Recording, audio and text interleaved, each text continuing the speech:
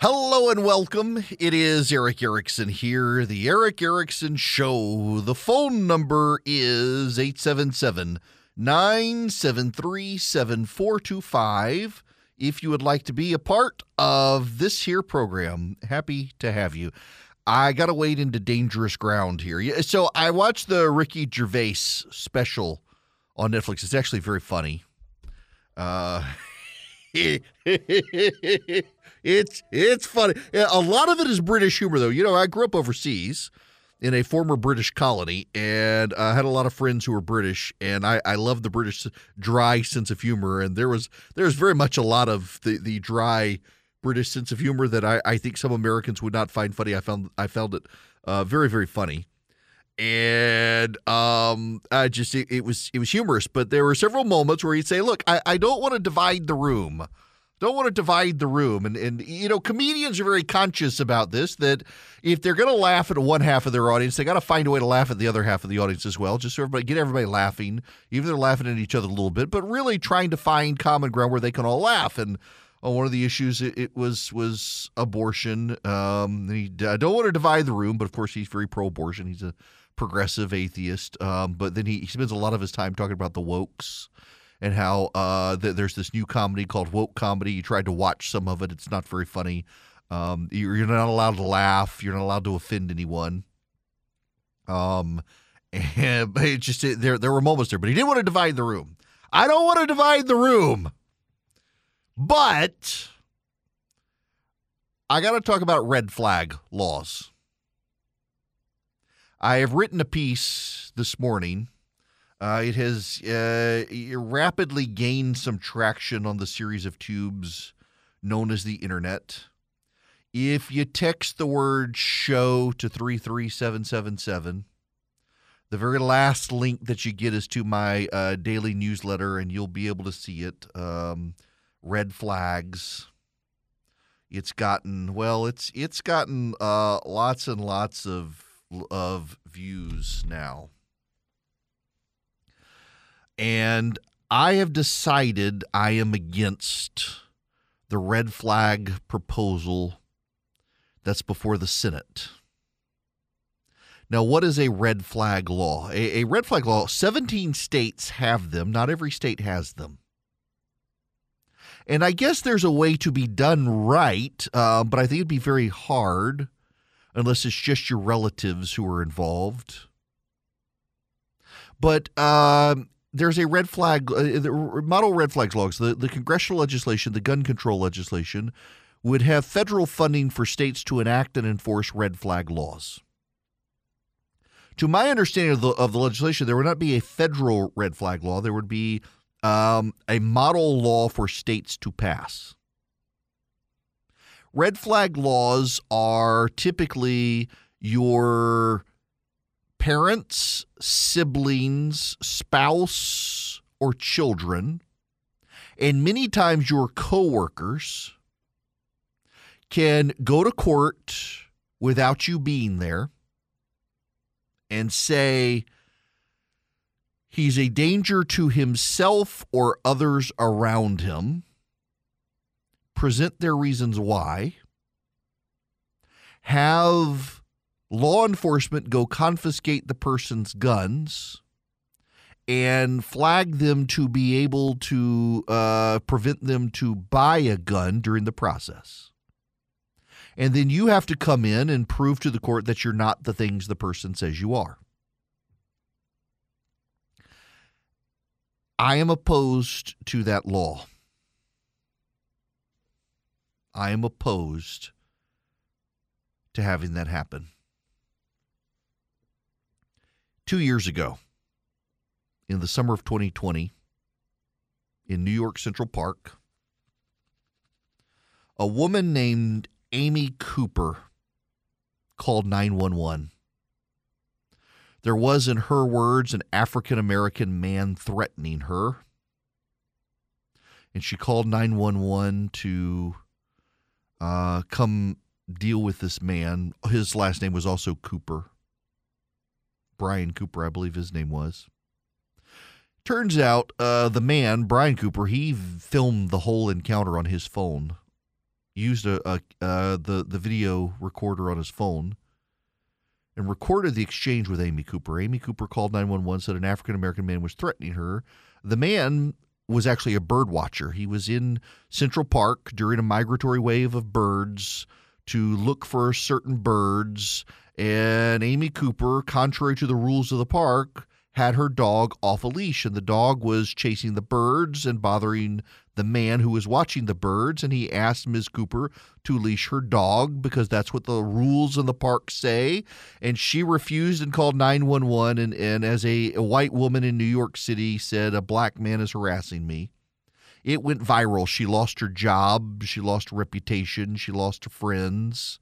She was charged with a crime. Mr. Cooper, the birdwatcher, encouraged the cops to drop to drop the charges against her, which they ultimately did. But she maliciously called the police against the man who just wanted her to follow the law. And the police originally probably would have taken her side, but for the birdwatcher having the forethought to record the exchange. At the end of last week in Raleigh, North Carolina, there's a restaurant and brewery in Raleigh, North Carolina called Way Hill, W-Y-E, Way Hill. Way Hill canceled the reservations of a group of moms. The moms were going to come have a beer and eat and visit. It's a political group of conservative moms that had taken on the local school board and gotten the school board to get rid of some sexually explicit material that was being presented to elementary school students. They called themselves Moms for Liberty, and they were going to meet at Way Hill, the brewery in Raleigh, North Carolina.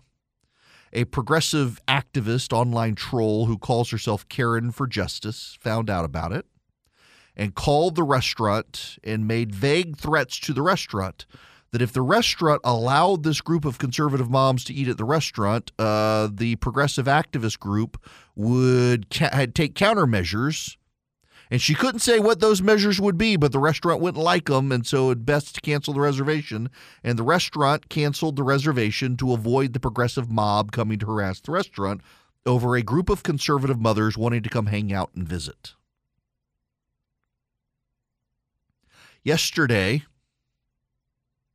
Eric Swalwell, the California congressman who did the bang bang with the fang fang Chinese spy, went on Twitter and suggested Ben Shapiro was a lunatic who should not own guns, and if Congress would pass the red flag laws, people could stop Ben Shapiro from owning a gun. In a normal, sane world, I think maybe a red flag law might work, but we're not in a normal, sane world. We're in a world where everybody hates everybody, where for partisan motivations, people will use the law to punish those they disagree with. Red flag laws are designed to allow the police, based on a court order, to preemptively stop someone from buying a gun and confiscating their existing guns. And I think they're going to be abused. Not only do I think they're going to be abused, we also live in a world where a bunch of progressives have been made prosecutors, and they won't prosecute people who see eye to eye with them. We've seen this all over the country, even in conservative states like Georgia and Texas. Progressive prosecutors refuse to prosecute progressives for doing things against the law, but that the progressive prosecutor agrees with. So I can see a world where red flag laws are rapidly weaponized by the lowest common denominator against their political opponents on the left and the right. And then like-minded prosecutors refuse to prosecute for abuse of the red flag law. We're in a world where this is going to happen more and more, where the laws designed to protect us are weaponized against each of us by other people to punish us for our political views. And I think that's going to happen with red flag laws. I am really concerned about it. And I don't know that there's any way to structure the law to not only punish the people who abuse them, but punish prosecutors who refuse to prosecute the people who abuse them. I don't know what structure they could do. If they could propose one, I might reconsider it. But right now, I think it would be a very bad idea to enact red flag laws. Listen, in every circumstance so far that we've had with these shootings of late, There's either been a screw up where someone didn't get put into the records where they should have been, or everybody knew there was a problem, nobody said anything. And there are existing laws. Even take the shooter in Uvalde, Texas. There are already laws in place for reporting concerns about people who you think are going to turn violent. And nobody did anything. Adding one more law where it's less likely it's going to be used to prevent a crazy person from getting a gun than to be used as a weapon against political opponents, I think is a bad idea.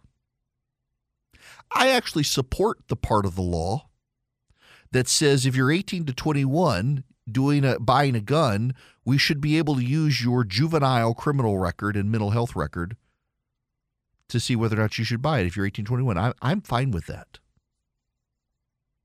My family, frankly, we've been dealing with an issue where I kind of like the idea of crazy teenager not being able to buy a gun because they've been institutionalized or had a criminal background as a teenager. I would kind of, for my own family's well-being, I'm okay with using that. But I don't like the idea of the red flag law because I mean, we in this country in the last number of years have seen a history of mob abuse, particularly on the left. You had Sarah Sanders chased out of the restaurant in Virginia where she went over the immigration stuff. You've had people show up at Brett Kavanaugh's house to protest him. I mean, you had the crazy would-be assassin, and the media says nothing. You've had the fire bombings of pregnancy centers across the nation, and the media says barely anything about it. Disproportionately, the left gets a pass on violence these days by the media because so much of the media is on the side of the left. So when the left starts abusing red flag laws and comes after law-abiding citizens trying to shut down their ability to get weapons that they're allowed to get to exercise their Second Amendment right, you and I both know damn well the media is not going to cover it. They're going to cover it up, or they're going to make excuses for it. When you have a member of Congress online saying we need red flag laws so I can stop Ben Shapiro from buying a gun, you know they're going to weaponize it. It's already in their thinking about why they want the red flag law. I don't think we need to go down this road. There are plenty of compromises in this gun legislation I'm fine with. And I'll be honest with you. Don't hate on me for this. I don't know that I'm opposed to raising the purchase age to 21 for a rifle. Handguns at 21, raise rifle to 21, but with the caveat that if a parent wants to buy one for their child, a parent can buy it for their child. I think I'm okay with that as a reasonable compromise. And I know a lot of my gun friends will say, Second Amendment. I think it's 21 for a handgun. I'm okay with the rifle so long as a parent can buy one for their child.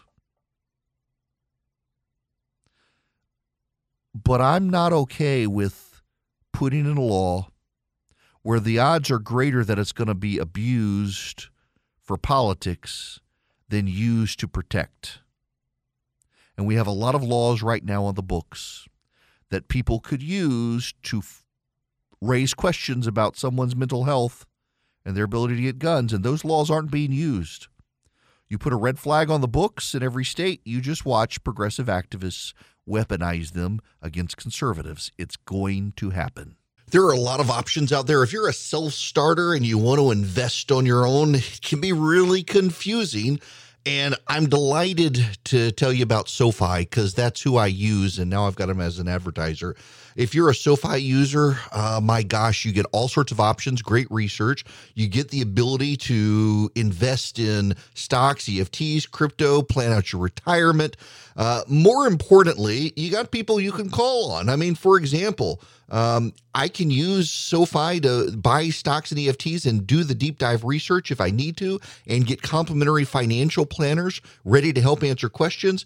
You can too, whether you're stuck on where to start or need help deciding what to do next. You can even save for retirement with traditional Roth and SEP IRAs. They have so many options. If you're into crypto, You can also explore crypto. They've got 30 available coins: Bitcoin, Ethereum, Cardano, Solana, Dogecoin, and so much more.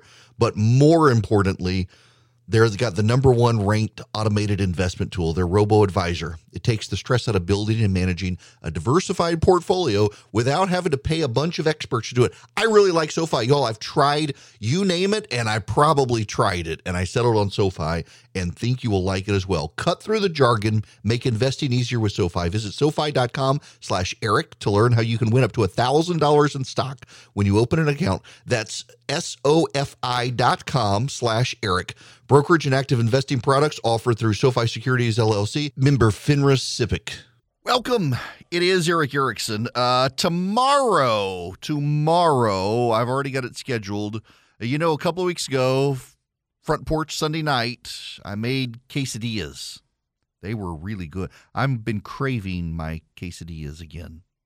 It had a little bit of black beans and corn and chicken and steak, and they were really good. And I'm sending the recipe out tomorrow. If you text the word recipe singular to 33777, you can get that recipe delivered to your inbox. As always, if you just text recipe to 33777, the link back, you can go and you can see all the recipes, including the onion ring recipe last week, for which I lost a thumb. Just to get the recipe right for you guys. I have had people tag me all over Instagram for thanking me for giving them the best onion ring recipe they've encountered. Yes, it's great. Now, we got to move on. Eric Schmidt, who is running for the Senate in Missouri, was on Fox News talking about red flag laws. I want to play you his audio. These Senate Republicans need to back away from this dangerous dance with these gun-grabbing Democrats. That's the first thing that needs to happen, because this is a very dangerous road to go down, and you'd be eviscerating two fundamental rights, a Second Amendment right and the right to due process along the way. But The red flag laws are nothing more than a green light for gun confiscation. Yes, they are. Red flag laws are a green light for gun confiscation. I think that's true. I really do.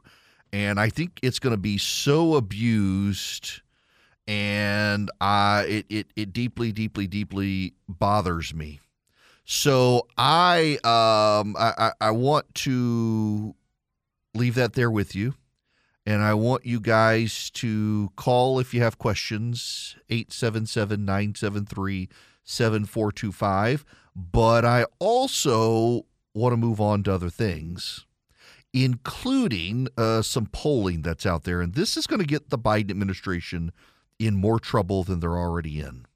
This is from the Washington Post. Most Americans oppose trans athletes in female sports.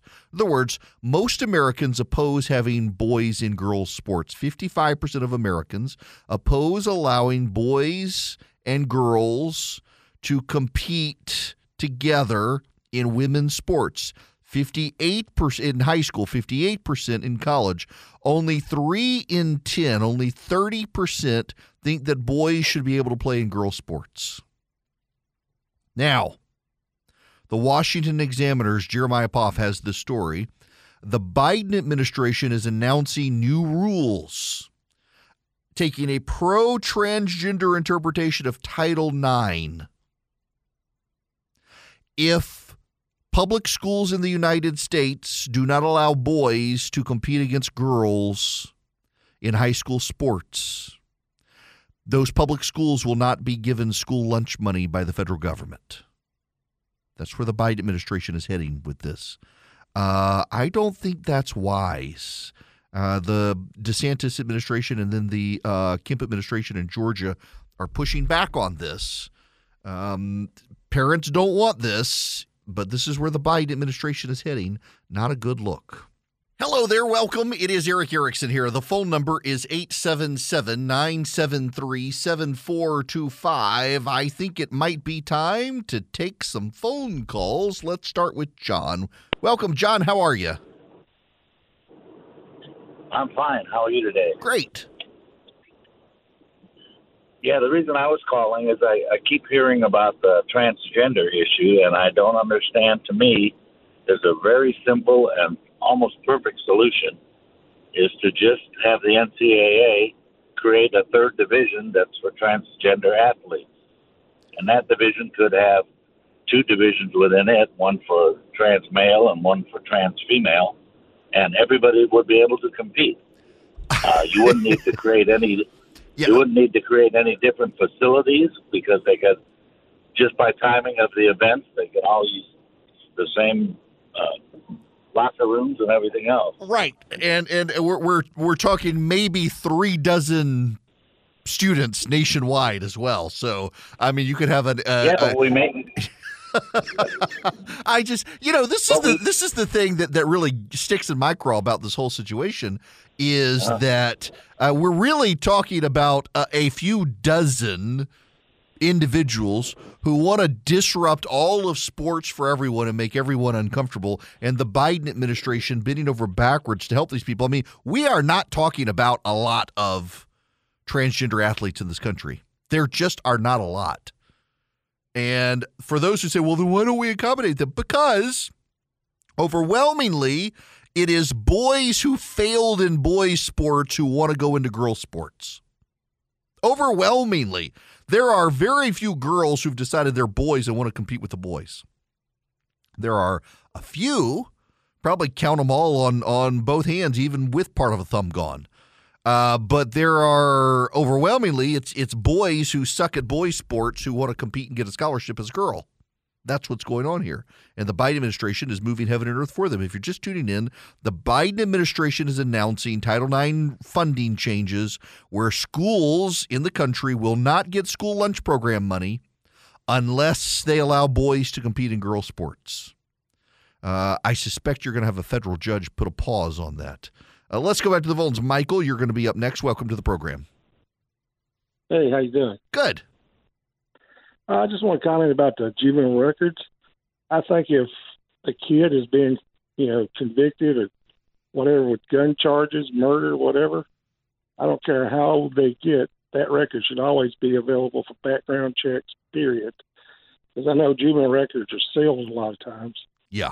But I think that I don't care how old they are, they should be able to find that information whenever they do a background check. Yeah, I don't honestly, I don't have a problem with that. And as time moves on and dynamics change and people become an adult and they're not having problems with law enforcement, maybe over time there's an age where it's less and less important. But I definitely think when you're in your late teens, early 20s, what you did 3, 4, 5 years ago when you were 16, 17 years old still deeply matters, and we should be able to consider that.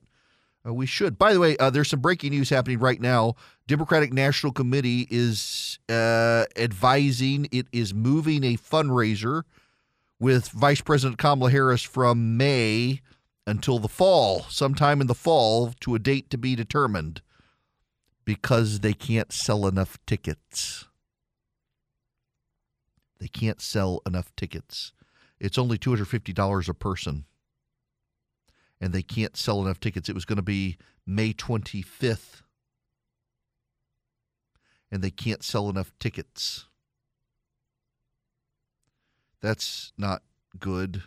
Oh, wait, I'm sorry, my bad. This is from last year. Now, this is from last year. Wow, the news is just trickling out. That it was they couldn't sell enough tickets last year. She was already that unpopular. Holy moly. Wow, and it's gotten worse now, which is why she's not doing any major funding issues. Goodness gracious. Goodness gracious. Okay, so we must move on. Y'all, okay. Okay, I'm going to wait on that story. I got to do this story. I've been waiting for the story. I've been waiting for the moment to get to this story. I have been waiting and waiting all day since yesterday. When the story hit, I've been waiting. The Intercept has a story that, oh my gosh, I've been waiting for this. The headline, Elephant in the Zoom. The subtitle, Meltdowns have brought progressive advocacy groups to a standstill at a critical moment in world history. This is by Ryan Grimm. Y'all pop some popcorn. Get ready. This is glorious. Glorious. I love this. Schadenfreude-alicious. Everyone acknowledged that Zoom was less than ideal as a forum for a heartfelt conversation on systemic racism and policing. But the meeting was urgent, and little more than 2 months into the COVID-19 lockdown, it would have to do. During the first week of June 2020, teams of workers and their managers came together across the country to share how they were responding to the murder of George Floyd by police in Minneapolis and to chart out what, if anything, their own company or nonprofit could do to contribute toward the reckoning with racial injustice that was rapidly taking shape. On June 2nd, one such huddle was organized by the Washington, D.C. office of the Guttmacher Institute, the abortion rights movement's premier research organization. Heather Boonstra, Vice President of Public Policy, began by asking how people were finding equilibrium. One of the details we know because it was later shared by staff with PRISM, an outlet that focuses on social justice advocacy. She talked about the role systemic racism plays in society and the ways that Guttmacher's work could counter it. Staff suggestions, though, turned inward, PRISM reported, including loosening deadlines and implementing more proactive and explicit policies for leave without penalty. Staffers suggested additional racial equity trainings, noting that a previous facilitator had said that the last round had not included sufficient time to cover everything. With no black staff in the D.C. unit, it was suggested that Guttmacher do something tangible for black employees in other divisions. Behind Boonstra's and the staff's responses to the killing was a fundamentally different understanding of the moment. For Boonstra and others of her generation, the focus should have been on the work of the nonprofit. What could Guttmacher, with an annual budget of $30 million, do now to make the world a better place? For her staff, the question had to be answered at home first. What could they do to make Guttmacher a better place? Too often, they believed, managers exploited the moral commitment staff felt toward their mission, allowing workplace abuses to go unchecked. The belief was widespread. In the eyes of group leaders dealing with similar moments, staff were ignored the mission and focused only on themselves, using a moment of public awakening to smuggle through standard grievances cloaked in the language of social justice. Often, as was the case at Guttmacher, they played into the very dynamics they were fighting against, directing their complaints at leaders of color. Guttmacher was run at the time, and still is today, by an Afro-Latina woman, Dr. Herminia Palacio. The most zealous ones in my organization, when it comes to race, are white, said one black executive director at a different organization, asked for anonymity. These starkly divergent views would produce dramatic schisms throughout the progressive world in the coming year. At Guttmacher, this process would rip the organization apart. Boonstra, unlike many managers at the time, didn't sugarcoat how she felt about the staff's response to the killing. I'm here to talk about George Floyd and the other African-American men who have been beaten up by society, she told her staff, not workplace problems. Boonstra told them she was disappointed they were being self-centered. The staff was appalled enough by the exchange to relay it to PRISM. The Human Resources Department and Board of Directors, in consultation with outside counsel, were brought in to investigate complaints that flowed from the meeting, including accusations that certain staff members had been tokenized, promoted, and then demoted on the basis of race. The report that came out of it was unsatisfying to many of the staff. What we learned is that there's a group of people with strong opinions about a particular supervisor, the new leadership, and a change in strategic priorities, said a Guttmacher statement summarizing the findings. Those staff have a point of view. Complaints were duly investigated and nothing raised to the level of abuse or discrimination. Rather, what we saw was distrust, disagreement, and discontent with management decisions they simply did not like. A PRISM reporter reached a widely respected Guttmacher board member, Pamela Merritt, a black woman and a leading productive justice advocate, while the Supreme Court oral arguments in Dobbs versus Jackson's Women's Health Organization were going on last December, a year and a half after the Floyd meeting. She offered the most delicate rebuttal of the staff complaints. I have been in this movement space long enough to respect how people choose to describe their personal experience and validate that experience, even if I don't necessarily agree that that's what they experienced, Merritt said.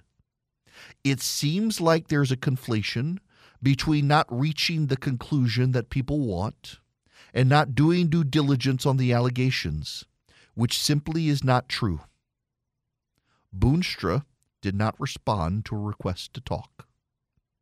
The 6 months since then have only seen a ratcheting up of tension, with more internal disputes spilling into public and amplified by a well-funded anonymous operation called Repro Jobs, whose Twitter and Instagram feeds have pounded away at the organization's management. If your reproductive justice organization isn't black and brown, it's white supremacy in heels co-opting a woke movement. That's WOC, Women of Color, blared an Instagram story. That the organization has spent the course of the Biden administration paralyzed makes it typical of not just the abortion rights community, Planned Parenthood, NARAL, and other reproductive rights groups. It's true of progressive advocacy space across the board. The Sierra Club, Demos, the American Civil Liberties Union, Color of Change, the Movement for Black Lives, Human Rights Campaign, Time's Up, the Sunrise Movement. Many other organizations have seen wrenching and debilitating turmoil in the past couple of years. In fact, it's hard to find a Washington-based progressive organization that's not in tumult. It's even reached the National Audubon Society. Y'all, this is just a brilliant story. I have read more than I should have because you got to set the stage to be able to see it. Progressive groups have turned inward and they're destroying each other from the inside out. It is like the commies. And here's the irony here, is that the leaders of the progressive organizations realize that if they are to take on the staff and do what must be done to clean up the organizations, they would be using, quote unquote, the frame of the right. Listen to this paragraph here. The silence stems partly, one senior leader in an organization said, from a fear of feeding right-wing trolls who are working to undermine the left. Adopting their language and framing feels like surrendering to malign forces. The right has labeled it cancel culture or call-out culture, he said. So when we talk about our own movement, it's hard because we're using the frame of the right. It's very hard because there's all these associations and analysis that we disagree with when we're using their frame. So it's like, how do we talk about it? So they can't clean up their organizations because they're afraid they'll sound right-wing. So they've got all these malcontented 20 and 30-somethings destroying the organization from the inside. They're going after each other because they're refusing to check the box. There's one anecdote in here. I got to share this before we go to break. This is too beautiful not to share. There was one progressive organization in New York City where some employees, it's a gay rights group, and some of the employees decided that a bar they regularly went to, that the staff had to stop going there for meetings because the bar was a gay bar, but it was perceived to be anti-trans. Some of the employees liked going to the bar. They didn't perceive it as anti-trans. And so they went without telling anyone. And the others found out. And all hell broke loose in the organization because some of the people went to a gay bar. Some of these gay rights activists went to a gay bar that other gay rights activists considered was anti-trans, and it just blew the whole business up. Here's the last quote I'll share with you. This is from one of the managers. I'm now at a point where the first thing I wonder about a job applicant is, How likely is this person to blow up my organization from the inside? Oh, very likely. If they're a progressive activist, I would say, my goodness gracious. It's why I don't hire progressives. Y'all, now's the time to protect your retirement savings with the Fed looking at raising interest rates again back to the Carter era economy. You know, during the Carter era, gold and silver helped protect a lot of retirement accounts. If you've got $50,000 in your IRA, your 401k, other retirement savings, your money could be at risk. You don't have a lot of options, but you could protect your money with physical gold and silver. Not certificates claiming you have gold and silver, but actual, real gold and silver. Call 855-904-5933. You're going to get a free wealth protection kit. Just by calling 855-904-5933, you'll get a free wealth protection kit to learn how to use gold and silver to protect and grow your money. Thousands of retirees are protecting their retirement savings. Many are getting $10,000 or more in free silver for doing it. Just call my friends at Goldco. Find out how you qualify for the offer. Goldco has helped thousands of Americans protect their retirement against inflation and stock market crashes. They might be a good fit for you. If you just text my name, Eric, E-R-I-C-K, to 33777, I will text you back Goldco's toll-free number. Just call them, tell them I sent you. Text Eric, E-R-I-C-K, to 33777, and I will send you Goldco's phone number. Hello there. It is Eric Erickson here. The phone number 877-973-7425. This hour of the program brought to you by First Liberty Building and Loan. Wherever you are in the United States of America, doesn't matter what state you're in, there are 50 of them. You can be in one of them. And if you're in charge of the finances of a business and you want it to grow, reach out to First Liberty. They might be able to help you get to yes, where banks are telling businesses no on loans these days. Buying a building, reach out to them. FirstLibertyGA.com. Tell them I sent you. Spend 10 minutes with them. FirstLibertyGA.com. Now, y'all, this story, again, if you text the word show to 33777, go down to the bottom and click on the link for my daily email. In the show notes, this Intercept article on these progressive organizations. You know, it's not just nonprofits. It's the for-profit businesses on the left as well. You're seeing it in social media groups. You're seeing it at, well, for example, the Washington Post. The Washington Post. And, you know, the common denominator is white women. White women is the common denominator. Okay, so you know in Genesis, where God tells Eve after the fall that your desire will be for your husband, that's so badly misinterpreted by a lot of churches. It doesn't mean that women will fall head over heels in love with their husband. It means that their desire will be to dominate their husband. Their desire will be to bully their husband. And we're seeing women in the workforce, white women with college degrees named Karen, doing this. They're trying to browbeat everyone else and dominate the workforce with grievance culture.